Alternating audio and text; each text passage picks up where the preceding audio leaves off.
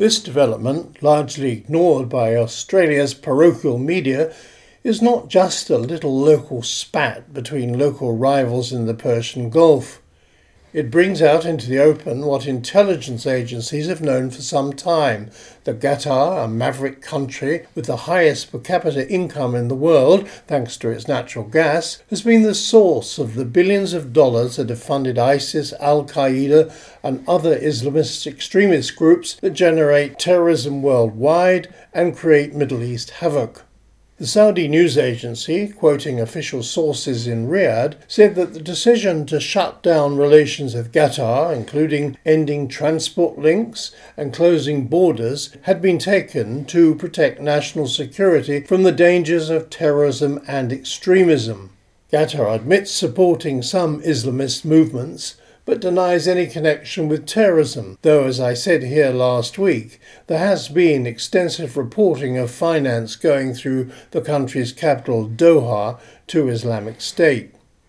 The move follows an agreement a week ago between King Salman of Saudi Arabia and President Trump to set up an institute to combat religious extremism and to stop enhancing those who perpetuate it. Asked about the move at the end of the OSMIN talks in Sydney between Australia's foreign and defence ministers and US Secretary of State Rex Tillerson and Defence Secretary James Mattis, the Americans seem nonplussed. That shouldn't have been the case because it's only just over a week since their Commander-in-Chief was in Riyadh, doing major deals with the Saudis, signing an agreement with 50 Muslim leaders to turn off the money tap, and urging King Salman in very strong words to clear out those who support Islamic extremism, a line now adopted by Britain's Theresa May and Prime Minister Malcolm Turnbull.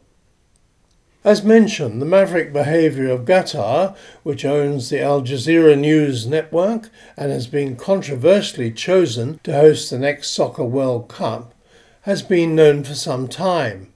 But what triggered this latest development was undoubtedly the breaking news that the Qatari ruler had paid up to $1 billion in ransom money for the release of members of the royal family, kidnapped and held hostage in Iraq while on a falconry trip.